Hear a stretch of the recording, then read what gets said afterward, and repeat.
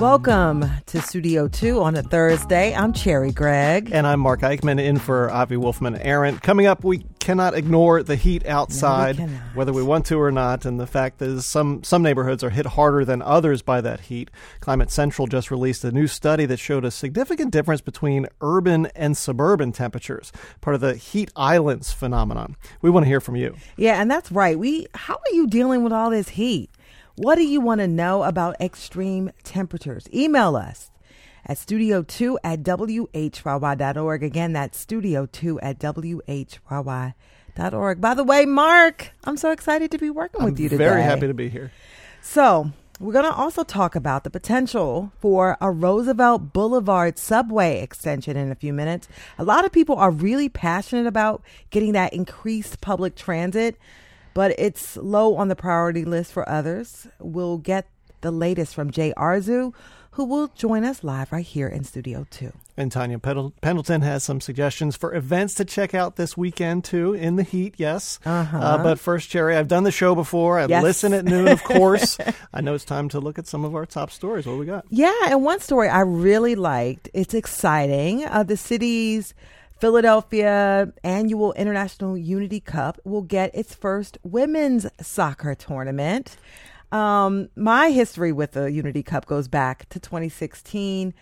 It was designed to celebrate the diversity of Philadelphia neighborhoods. I used to cover the Unity Cup, and it's a soccer World Cup-like tournament over the course of several months, and teams represent different countries. They were supposed to bring in a women's division back in 2020, but then you know what happened. The pandemic hit. The tournament, while it is run by the city, it is privately funded. And so they had to get a new sponsor. The city has not revealed yet who that new sponsor is, but it said it will announce once the patron, quote, is back from Australia. So hint, hint, we'll see what's going on with that. But this was announced as Wednesday in West Philly. This will be the 8th Unity Cup, but the first time women are actually going to be playing and have their own division. It's pretty good. Soccer's having a really big moment in the city with the international teams coming in this past weekend. Mm-hmm. I was at some of those games, and to see it's such a world sport. It is. And to see that celebrated in the city, and now to even expand to a women's division in that is going to be really exciting this fall. And full disclosure, friends, I am not a huge soccer person. You could look at me and probably tell. However, Unity Cup games are really cool because it brings all sorts of neighborhoods together. Folks speaking all sorts of languages. The food is really amazing. And it's just really cool. And I have to say, I love that the ladies are getting involved. Their games begin September 9th. The championship games for both the men's and women's divisions are scheduled for October 14th. And so that's the time. Check it out. And it's all free. And that's the time to be playing soccer. It is. In the fall. Oh, yeah. Not right now. I was not at the with games, all this heat. I was at the games over the weekend, and it was hot, and it's even hotter now. So that takes us to our next top story is the heat, of course, and I know we'll get into that a little bit later in the hour.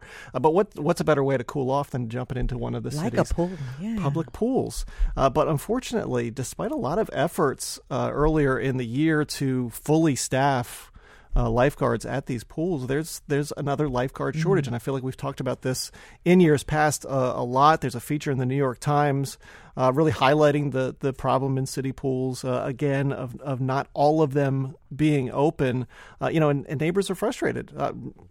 Rightly so, especially as we're enduring, 100-degree heat index over this next couple of days. So it's really a tough issue to solve, I guess, to get enough lifeguards to get in charge of these pools and to keep an eye on the kids. And what's so crazy is the city has done everything they can. I mean, they've thrown bonuses, and these are like $1,000 bonuses at it. They're paying really well, but you think about it, the pools have been not really fully opened, and in order to learn how to swim, you kind of need access to a pool. So if you're a kid in some of these neighborhoods, your pools haven't been opened, you are not qualified to be a lifeguard because you probably don't know how to swim very well. Right. And despite the city offering training, if you don't know how to swim to begin with, you're not going to even sign up for the extra to be a lifeguard if you're not in that situation. So it really is kind of that systemic problem baked into the history of not having pools open as consistently as the city would like. has led us to this point where we're again seeing pools closed, and it highlighted in the New York Times this kind of frustration for these people. Yeah, it's interesting when the New York Times is doing a Philly focused story. It's like it's a pretty big deal. And another thing that's a pretty big deal is equal pay day. Right? Today is equal pay day for Black women. That means it takes until today during the year for a Black woman to earn a salary equal to her white non-Hispanic male counterpart. Now, it's shocking for some people to think about that, but in Pennsylvania, Black women earn about 60 cents on every dollar to their white male counterparts. That's a gap of about $25,799 each year for more than 218,000 plus Black women across the state. Those are really big numbers, and to think about how far we are into the year it's almost mind blowing. Yeah, it sounds kind of shocking. Yeah. And what's interesting is that Latinas earn about 55 cents on the dollar, so it takes even longer for Latinas to catch up. But there is legislation, the Equal Pay Act of 1973, prohibits men and women to be paid differently. Yet these disparities still exist. Yeah, I guess that's a difficult thing to enforce if you don't know what person down the hall who is a man or is different than you is making. If you don't know that, then how do you know that you can enforce this Equal Pay Act of 63? Yeah, exactly. And so that's why there's big push for pay transparency. There's also a push in many states, including Delaware, New Jersey, and New York, for employers to not ask you how much you used to make, because you end up stuck, because they usually base your offer on your salary history. Right. So now it's limited yourself to what you're able to earn at the new company if they know you've earned less at the old company. Yeah. So there we go. But there's a big push now for pay transparency. And, people feel a little squiggly about that. They don't want to tell you how much they make, yet people are still doing it secretly and kind of off the record. So yeah, and I think the more transparency you get, obviously, the more information. We're about news and information here. I think that's the better it could be. Exactly, and we're talking food now. Yeah, a real shift here. Yeah, I was not a lima bean person when I was growing up. At all, no matter what my mom set the timer and said to finish this plate of lima beans. And I know there's a lot of lima bean haters out there like me, but USDA is now working to change the image of the lowly lima bean and make them a little bit more palatable to people like me. Okay. They're also known as butter beans, which I didn't know. Yeah. And we called them butter beans when I was growing up. Apparently they're very nutritious, which is why your mom probably tried to make you eat them. They're beneficial for farming and the soil, and they hold up in the weather. That's why they want people to eat these lima beans. I will tell you that my mom put ham in the butter beans, and I thought they were delicious. That could have changed the game for me. Yeah, I mean, it's just like you think about Brussels sprouts, which were not sexy. Same thing. You throw some bacon and you saute some butter sprouts, put some olive oil in there. I know it's a big thing in popular restaurants now, Brussels sprouts, but I still have those memories from childhood of not liking the Brussels sprouts. They're delicious now. They're delicious. And so talking about change of perception, like people kind of shifting their perspective about things, it's a perfect pivot to our newsmaker. The recent collapse and ongoing repair of Interstate 95 in Northeast Philly sounded the alarm once again for the need for expanded mass transit access along Roosevelt Boulevard. And they got some city council members to step up and push efforts to reconsider a plan for a Roosevelt Boulevard subway extension. And we have someone who is a very strong advocate of that extension here with us. Jay Arzu is a doctoral student of city and regional planning at the University of Pennsylvania Stuart Weitzman School of Design. And he's here in Studio 2. Welcome. Well, thank you very much, Cherry. Thank you, Mark, for having me. It's great to be here. Jay, thanks for being here. This project was essentially dead, and somehow it was resurrected. And I guess that's sort of the history of this project of being kind of resurrected and talked about over the years. Tell us about the project and why you think now is the perfect time for that resurrection to bring this back. So, to be as brief as possible, the city of Philadelphia has gone through, in a sense, a boom and bust with the Roosevelt Boulevard subway, where every 10 to 20 years, they revisit the idea of building the subway and they recognize that it's something that should be done, but then due to funding or other pressing issues at the time, the can is further, kicked down the road. So what we're trying to do is to stop kicking the can down the road and at the same time create tens of thousands of jobs, creating this subway and better connecting Northeast Philadelphia to other opportunities throughout the region and vice versa. The time is now to get it done. Yeah, so let's talk about the project. For folks who may not have heard about it, explain what the problem is that it seeks to solve and what the project will look like. Right. So when you look at a map of Philadelphia today and look at a SEPTA map, you see that the majority of the region is connected to either the heavy rail lines, which are, the Market-Frankford line or the Broad Street line, or regional rail lines. But when you look at the northeast section of Philadelphia, you see that there's two regional rail lines that skirt the region, but the center of the region where the majority of people live along Roosevelt Boulevard is not well serviced. And that's something that transportation planners have noticed for decades and why they continue to, in a sense, every 20 years repropose it, because it is a massive transportation inequity. There's 500,000 people that live in Northeast and don't have access to rapid transit.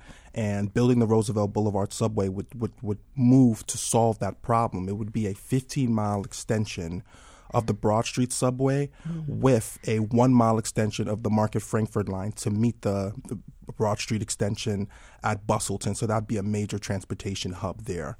But it would be transformative, and it would cut congestion on the boulevard and at the same time reduce travel times from people coming from Northeast by up to half an hour. So this is transformational. And I guess the biggest question mark and maybe some of the biggest pushback against this, SEPTA CEO Leslie Richards was on Studio 2 a couple of months ago, and she said the project isn't feasible because of the cost, because of the budget. And I think that's something that SEPTA is dealing with on a whole lot of other issues as well. Is that a legitimate kind of holdback on this because it's expensive? That's true. First of all, we don't know how expensive it is until PennDOT comes out with updated numbers, which they'll be doing this fall. Second, there are federal programs that we could utilize to help pay for the project. There's, of course, the capital investment grants that we could use that would pay up to 50% of the project. But to do that, we have to meet our local match. And to be able to do that, we need more localized funding for SEPTA. So that's something that's being worked on in the PA House right now that would give SEPTA and other transportation agencies a way to find more localized funding, but it's very possible. It may not seem possible today, but give it, we get the localized funding and we use these different grants and discretionary grants and programs from the Federal Transit Administration. It is very affordable, surprisingly. Yeah. And so, there has been this stop-start for more than 100 years. I want you to briefly tell me, it started out in 1913. There were people who were gung-ho about this project, skipped a few decades, came back 48, 60s, 70s, get into 2000s. Why is this zigzag going on with this project? So at least with the first few proposals in the 1910s, unfortunately, due to World War I, the U.S. entry into World War I, that didn't happen. And then looking back at 48, what people don't recognize is that at the time, after World War II, in downtown Philadelphia, the Market-Frankford subway, which is now in use, but at that time, it was actually mothballed and not fully used, so they had to bring that back into, they had to fix that. But at the same time, now the Locust subway, which is now used by Patco, was also abandoned. So there was a lot of abandoned subways in downtown Philadelphia that had to be actually brought back, which they were by the mid-50s. So after that was done, there was a study that literally came out in 1960, and, spoke about the idea of the subway in the median of a new Northeast expressway. So looking at the 1960s and 70s proposal, it would have been like what they have in Chicago, where the trains are in the middle of a massive expressway. But ultimately, there was community opposition to the expressway. And I think that was more of the reason why that wasn't done then. But then subsequently, Mayor Frank Rizzo had to choose between the Roosevelt Boulevard subway and the Center City connector, which is, how the commuter rail lines go through Center City. And so there's always been an issue. It seems like right. Year after year after year. But now, after I-95, the focus is again, and City Council wants to at least look at it. Yes, and they unanimously passed the resolution to have hearings. So, that initial vote wasn't supposed to happen to the fall. They were going to vote in the fall to have hearings, but they recognized the need, the city council, and they passed the resolution so that we could start having these hearings and bringing together community members to have further conversations about why the subway is needed and just to give opinions. We want the public to come out, and this is going to be happening in either late September or early October. We're going to have a few hearings. Are you confident that the political will that moved those votes up will be enough to sort of keep this going as the months move on from what happened in 95? I'm deadly confident, and I'll tell you why. When people start to see the numbers come out for the subway project, the amount of daily riders, the amount of jobs, the tens of thousands of jobs that a project this size could create, I think that it's going to open up a lot of eyes. People who may be not fully on board now will get on board. All right. Well, thank you so much. We'll leave it there.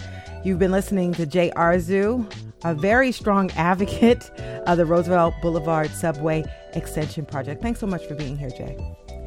Coming up next, hot heat islands and their effect on urban communities. Email us, studio2@whyy.org.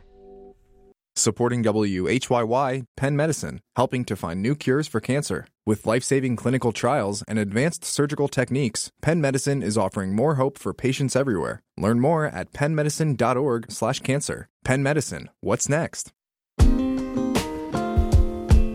This is Studio 2, and I'm Cherry Gregg. To say it's hot today would be an understatement.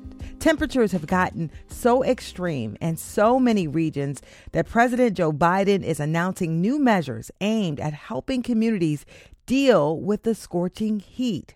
Those are expected to improve forecasting, ensure access to drinking water, and extend protection to workers most vulnerable to heat-related deaths. At the same time, a new report from Climate Central shows that cities can be more than 12 degrees hotter at their core than surrounding areas with different infrastructure and more green spaces.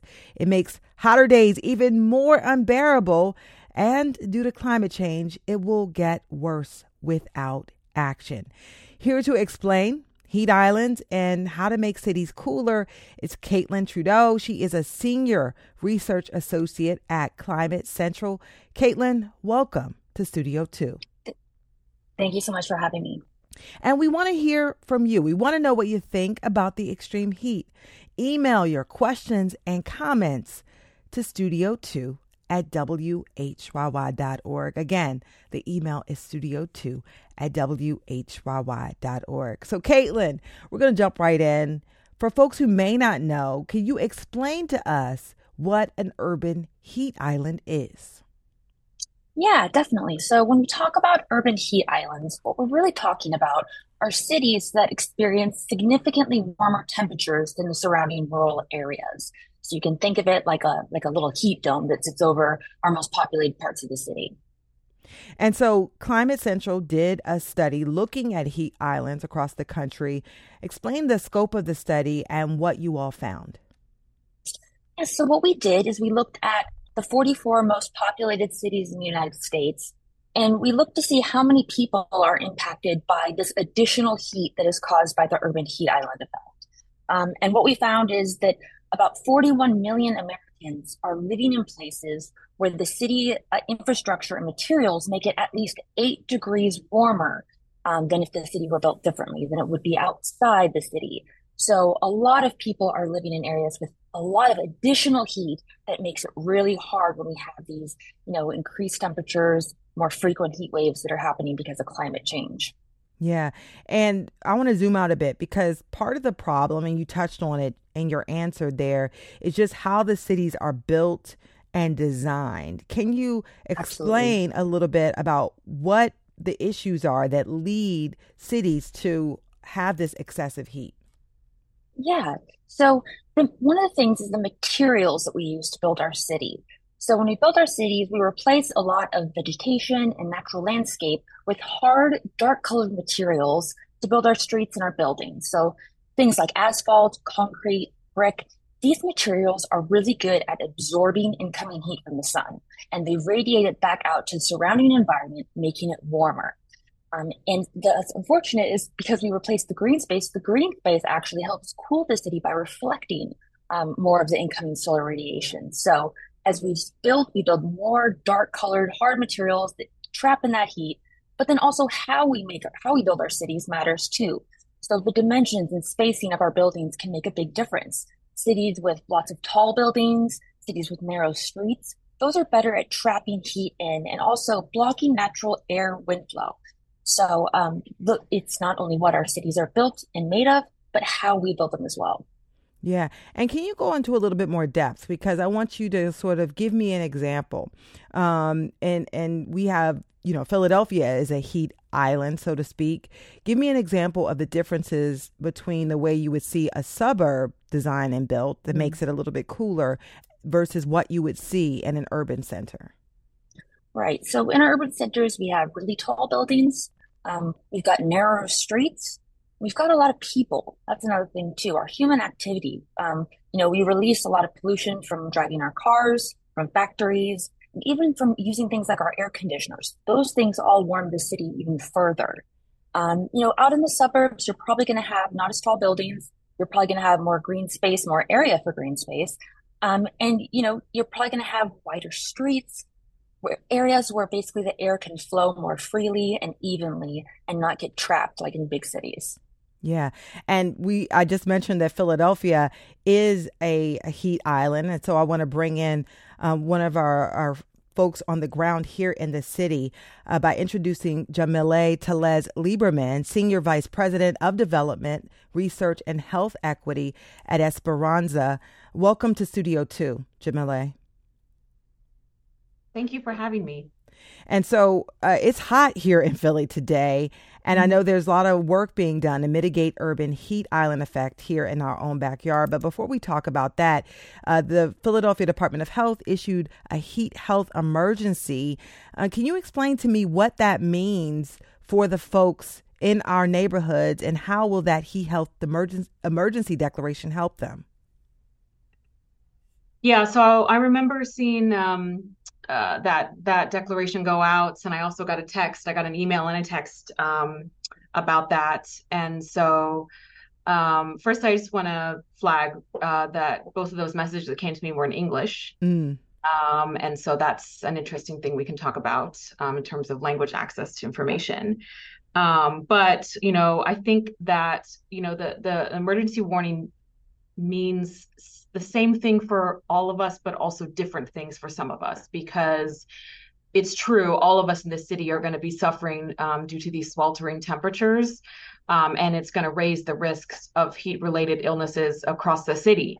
But we know that there are some neighborhoods that when it gets hot, they get much hotter than other neighborhoods. So the neighborhood that we serve, Hunting Park, Juniata, Feltonville up here in North Philly, in terms of Nueva Esperanza Inc.'s service area, is one of the hottest neighborhoods in the city, regardless of the general trends in temperature. And that's due to the built environment, redlining, and lack of tree canopy. So for our folks up here, the risks in terms of heat-related illnesses like heat exhaustion, heat stroke, as well as just general uncomfortableness, right, are going to be much more profoundly felt here than in other neighborhoods like West Mount area or Chestnut Hill, right? So it's really going to be extremely, extremely hot here. Yeah. And our neighbors are going to feel it. They're really going to feel it, and they're going to have to contend with that. And then there's other mitigating factors here in terms of access to cooling, which we can talk about if we want that to be part of the conversation, that is going to make it more difficult for them to cope with these more extreme temperatures. Yeah. And if you're just tuning in, we are talking about heat islands, and Philadelphia is one of those. We have on the line with us Caitlin Trudeau, Senior Research Associate at Climate Central, a nonprofit that published a recent study on heat islands. We also have Jamale Telez Lieberman, SVP of Development at Esperanza. And if we want to hear from you as well, be part of the conversation. Email us your comments, questions, or concerns at studio2@whyy.org. Caitlin, I want to give you a moment to respond to what Jamale just said. I mean, this is happening everywhere. And you heard about some of the impacts that this excessive heat is having on folks in neighborhoods like Hunting Park. How is this impacting residents of other cities who are grappling with these heat islands? Well, we're seeing a lot of the same things. I mean, we're seeing that some of the places that are the warmest are often in the neighborhoods where you have a lot of low-income population. You have a lot of people of color, people who maybe can't afford air conditioning as easily as other people. So we're really seeing a disproportionate impact on peoples in the cities as well, which is really concerning because, everything she said, all of the related heat impacts are going to increase. As we have more pollution, it's going to warm our cities as well. People with asthma, it's going to cause a lot more increased health impacts across the city. But we're seeing this all across the United States. It's not something that's just in one part of the U.S. We're seeing it all over. I mean, at least 9 cities we looked at had at least 1 million people that are exposed to this additional 8 degrees temperature at all times. So it's really concerning because we have a lot of people who are at risk and a lot of people who may not be able to respond or adapt as easily as others. Yeah. And Jamale, you've been quoted as saying it's almost like our neighborhood was designed this way. I want you to get specific and tell us what are some of the issues that has led to this problem and continue to make it hard for residents to combat this heat. Sure. Quickly, I do want to make a correction to my title. I'm SVP of Community Engagement, Research, and Health Equity here at Esperanza. The SVP of Development is Christine Nieves, actually. And I oversee the Housing and Economic Development Division, which is the community engagement arm for the institution, as well as the new Institute for Latino Health Equity. So I just wanted to put that on the record real quick. Thank you for that. Yes, of course. So when we talk about why things are hot, why is it so hot up here? It's really by design, all right? And so to get specific, our neighborhood, as opposed to other neighborhoods in the city, and this is true for cities across the country, which I'm sure Caitlin can comment on, has been victimized in terms of lack of investment and racist housing policies and development policies, like redlining, that have, and also as displacement of communities of color being pushed out of their original neighborhoods farther north in the city. And this is in terms of Philadelphia, right? And so what that means is that they end up being pushed by different mechanisms, including, housing policies, displacement, and other things into neighborhoods that were not necessarily made ready to welcome people. And so we have a lot of residents up here who are living in a neighborhood that's very industrial. So there's a lot of asphalt, there's a lot of pavement, and that attracts heat. It does not reflect it. And then also in terms of trees, our neighborhood doesn't get a lot of trees. Esperanza has worked for many, many years to increase the tree canopy for our neighborhood, alongside many amazing grassroots groups, and also some organizations at the city level to try to increase our tree canopy to invest in some more longer term cooling strategies. But at the same time, knowing that the needs are so critical at this time and they're only going to get worse, we're also, looking at other more immediate solutions in terms of heat mitigation and for people to be able to cope to heat. So really, what it comes down to is issues of race, issues of class, issues of color, issues of where money is going and where resources are going and to who. And our community continues to lose out. Our community, which is a community of color and mostly low income, as well as having a growing number of immigrants from other countries. So I think that's really what it boils down to. But I also think that there are ways that we can address that.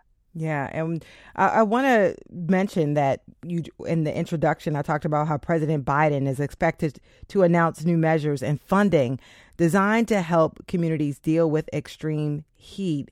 And Caitlin, I want to ask you, what are some of the things that can be put in place infrastructure-wise that can help? I mean, John Millay talked about, tree canopies and other opportunities to bring in cooling measures. What are some of the infrastructure opportunities here? Absolutely. Well, I mean, the number one thing is increasing green space, right? Trees, vegetation. One of the things I think is really great is changing what our building rooftops are. They're usually black, dark surfaces. If you can add greenery to the tops of roofs, it actually reflects a lot of that solar radiation. They have rooftop gardens, eco roofs, even just a layer of plants, shrubs. You can also paint rooftops white, and white and bright colored rooftops actually reflect a lot of the incoming solar radiation. So they cool the building inside and make it so less people have to use air conditioning. So really changing the tops of our roofs. We really can't rebuild our cities that are already built, but we can make some changes, like changing our rooftops, like adding more trees, more vegetation, and using smarter building materials, using cool paving materials on sidewalks and parking lots that remain cooler than conventional pavements.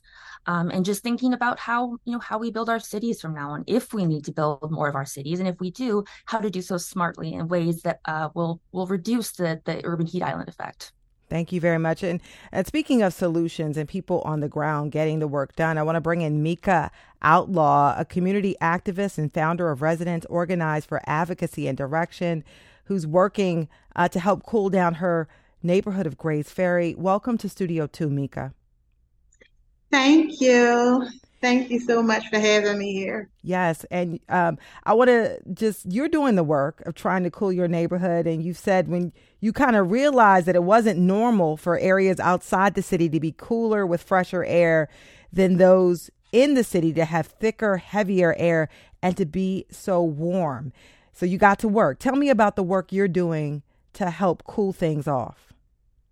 Well, right now we're actually, and I'm really excited about this, we're working in partnership with Drexel University on a cooling project where 2 blocks in Grays Ferry, one of them being the 2600 block of Ophir Street and 2 blocks in Point Breeze, they 15 residents per block received planter benches, benches that were made by people from the community with vegetation in it and an umbrella. And it allows for people to come sit outside, especially if you live on the sunny side of the street. My aunt lives on the sunny side of the street. So when she wants to come sit outside, she has to chase the shade. And what I mean by that is the shade is on one side of the street. And so when it moves, she has to move. And now with her having this planter bench, it allows for her to be able to sit out there on the sunny side of the street. And the temperature under the umbrella is not as hot for her. And she's able to sit out. So I'm really excited about that project. We've also been working with Mr. Maurice and Ahmad Amalki from the Clean Water Organization, and we had where the Philadelphia Office of Sustainability environmental issues. And Mika, I think they're dealing with. Yeah, and Mika, I think our connection with you is a little tenuous. Could you just, and so we're probably going to have to wrap this up, but you're doing work and I couldn't hear the last thing you said. Okay, I think we lost Mika. Again, that was Mika Outlaw. She's an activist working to help cool off her neighborhood, Point Breeze. Grays Ferry, excuse me. A lot of work being done on the ground. Jamile, I want to bring you back in to talk about some of the work that you all have been doing as well. And you heard me mention to Caitlin some of this effort by the Biden administration to provide funds, to provide some new measures. What do you think you need to help make a difference, especially as we deal with climate change? Yeah, I think that's a great question, especially since my division in particular at Esperanza are also activists on the ground. Especially my staffer, Ivana Gonzalez, who leads some of our environmental justice initiatives. So that's a good question. I loved some of the suggestions that Caitlin mentioned, sort of altering the built environment in ways that are smart and efficient, painting roofs. I think that's, those innovative solutions are great, but then also like we have to think about how we do that equitably. So you're just doing it smartly, right? Mm-hmm. Innovation and then also equitable. So like, how do we go about doing those kinds of changes? Because, we should not expect our community members who are struggling to pay their utility bills and to put food on the tables to pay for that, to repaint their roofs, right? So I think that it's important to consider sort of like the allocation of resources, where the resources are going and who they're going to, and what are those resources, like what programs and what type are they funding, right? So I think the Biden administration needs to think about, we don't just want the most innovative things. We do, right? We do want science to lead what we're going to do in terms of helping to lower the temperatures in urban areas. But we also know that we can't just throw money at something and then expect it to have an effect, or it to have an equitable effect where families and communities and neighborhoods that are most affected by heat are the ones that are served first, right? Because the risks for those neighborhoods are higher than other neighborhoods. I mean, that's just a fact, because not all cities are cookie cutter and the same. And even in our city in Philadelphia, one block is so different from another block. And one zip code is vastly different in terms of temperature, air quality, all of that. So I think the Biden administration needs to think creatively, and they need to think equitably when it comes to things like that. And, I do think that tree canopy is really important. We do want to invest in that, and Esperanza has been working to do that to lower temperatures long term and also improve air quality. But we also started thinking about weatherization of homes, and Caitlin sort of touched on this a little bit, like how do we make homes more energy efficient, right? Yeah. Because for us, we like to look at solutions that address multiple needs at once. So if we're making a home that's more energy efficient, that has proper cooling, then people can be cooled in their homes in addition to having alternative greeting like benchers, like Mika was mentioning, outside of their homes. But then they also save money in addition to being part of more pro-climate solutions, like having an energy efficient weatherized home. So I think we need to do a lot of things at once, and we need to be really careful about who gets what resources and when they get them, and then just trying to identify solutions that meet the realities of where communities are. One solution that might work for a neighborhood in South Philly is not necessarily going to work out for a neighborhood in North Philly, and this might be the same for other cities.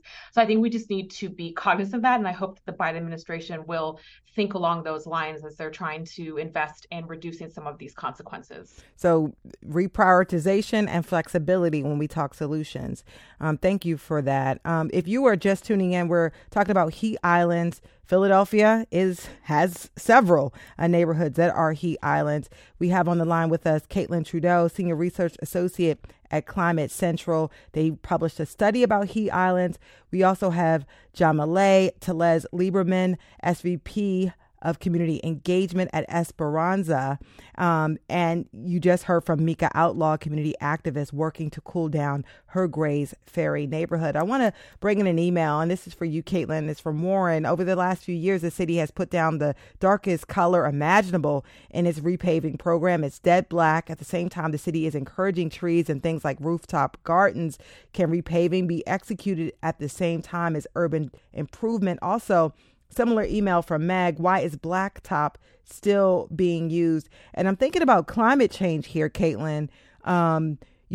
We heard what John Millay had to say about some of the solutions, and yet you still see cities, not just Philly, probably other cities, still using old methods to build. How are we going to tackle climate change, and what should folks be pushing for policy-wise to make sure that this shift happens now?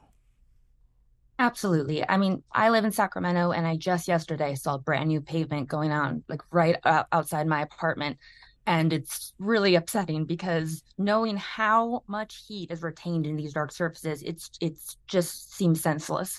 And we really do need to be prioritizing this now. We should have prioritized it yesterday, last year, last decade, last half century. We are really behind. So it is frustrating because we do need our community leaders to step up and realize that this is something that is important that we need to do now, that is for our city's health and for, definitely so many people are being disproportionately affected. It's definitely, we need to do it equitably. I think that was a great point there. And I mean, we need to be using smarter materials like cool pavements, things, using the same black asphalt isn't going to help anyone, and it's going to make it more costly, more deadly to address in the future.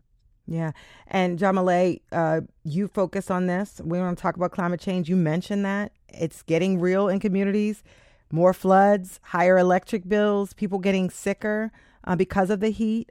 Who are you focused on, and what agencies are you pushing right now to make sure that changes are prioritized for the communities you serve? Yeah, great. Thanks for that question. So we're doing a lot of things on a lot of different fronts. We are pushing the city in terms of helping us increase our tree canopy, and also rolling out new programs for tree maintenance to keep those trees alive, right? Because just planting the trees, that's, if you can't keep them alive because of the heat, because of the need of watering or other nuisances associated with trees that are not maintained, then you really are kind of back to square one, because they do die, right? So in addition to pushing, at the local level for that, we're also, we have recently produced a policy brief with Community Legal Services, another local, I think they're a statewide organization, around increasing state funding for the federal LIHEAP program, which provides people funds to support their utility bills. And so that program helps people warm their homes in the winter. Right, which is a climate change thing, right? Because we see more extreme temperatures on both ends, heat and cold. And what we're wanting to do is to extend the coverage of LIHEAP for Pennsylvania and Philadelphia to cover the hottest months, because right now it basically ends in April. And so they need help to cover their utility bills, because people in our neighborhood are. And we're going to have to leave it there. Sorry. We're going to have to leave it there. I want to say thank you so much to Caitlin Trudeau of Climate Central. Thanks for being on Studio 2. Also, thank you to John Millay, to Les Lieberman of Esperanza. I appreciate you both being here today. Thank you so much for having me. Thank you so much. Things to do coming up next on Studio 2. Supporting WHYY, Penn Medicine, helping to find new cures for cancer. With life-saving clinical trials and advanced surgical techniques, Penn Medicine is offering more hope for patients everywhere. Learn more at pennmedicine.org/cancer. Penn Medicine, what's next? Hi, it's Terry Gross, the host of Fresh Air. We bring you in-depth, long-form interviews with actors, directors, musicians, authors, journalists, and more. Listen to our Peabody Award-winning Fresh Air podcast from WHYY and NPR. This is Studio 2. I'm Cherry Gregg, and we have reached the end of another week of our show. Can't believe it. We're at 4 months now. That means it's time for the weekend. Looking forward to it. And as always, WHYY's Tanya Pendleton has a fantastic list of things that you can do, and you don't want to miss it. When life batters you, and it happens to us all, weekends can restore you. We're here with some options to free your mind, body, and spirit. First, let's dance.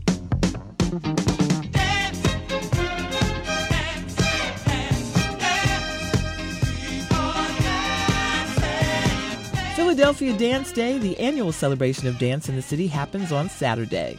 The event is spread over multiple venues in Center City within a 2-mile radius. You can try everything from ballet to ballroom in a welcoming, inclusive atmosphere.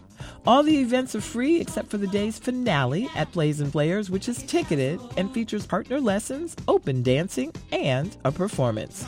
Things get started at 10 a.m. and we'll have the schedule on our website, whyy.org/things to do.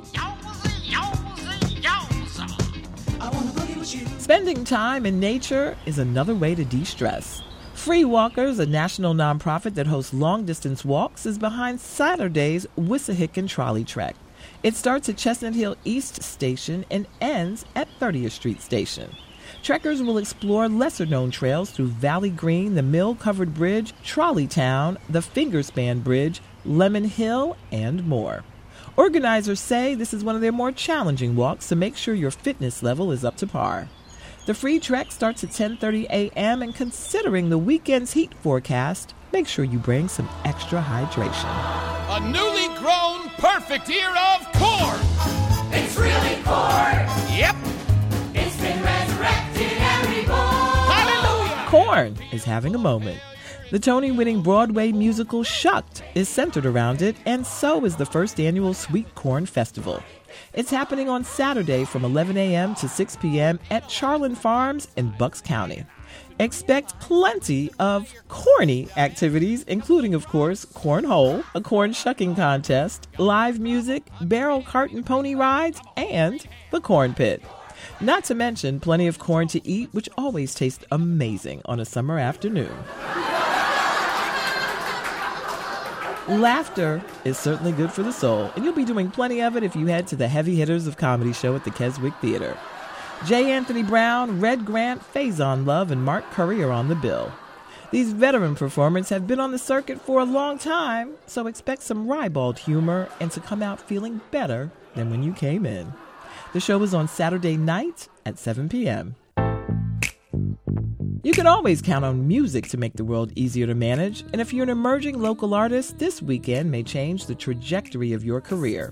World Cafe Live hosts the Beta Hi-Fi Emerging Artist Festival. If I miss you, it'll change the way I kiss you. I don't want to bore you, but I'm running out of things to say. The winner of Saturday's finale gets $500, studio and rehearsal time, and a media opportunity. If you want to root on local artists that include Alyssa Garcia, Nervous Nikki and the Chill Pills, and Baldini and the Bastards, come through. All the performances at the fest are free. And there's another free festival in town.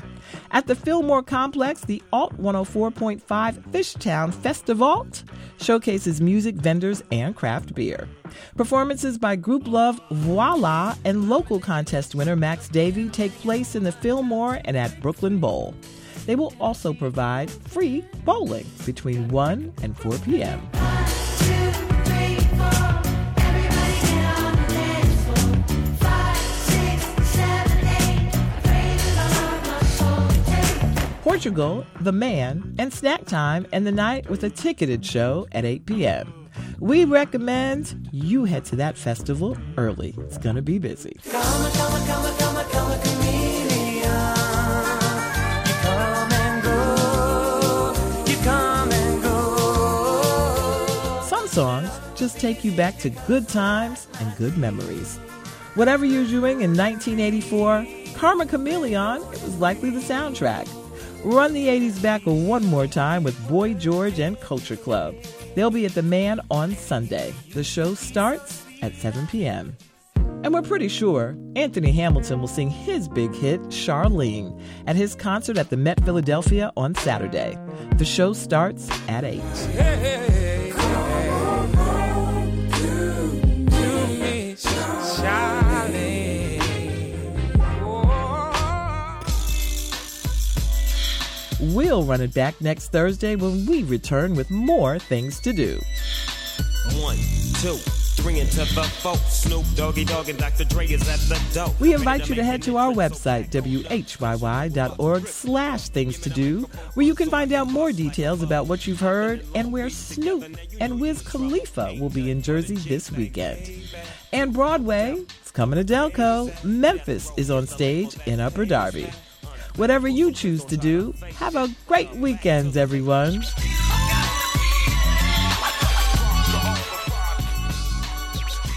A little hip-hop there to wrap up that segment. I have to say, I love Anthony Hamilton. The man setter has been really doing it lately. Well, friends, that is it for Studio 2 today. And my first time hosting the show without Avi. And no Thursday trivia. But both Avi and Trivia Thursday will be back the week after next. So don't worry. Well, I got to say thank you to our producers today. They are Debbie Builder, Paige Murray Bessler, and Andreas Copes. Charlie Kyer is our engineer. Joan Isabella is WHYY's audio general manager. For more of our show, you can head on over to whyy.org/studio2 or download the show wherever you get your podcasts. From Studio 2, right here at WHYY in Philly, I'm Cherry Gregg. Thanks so much for joining us.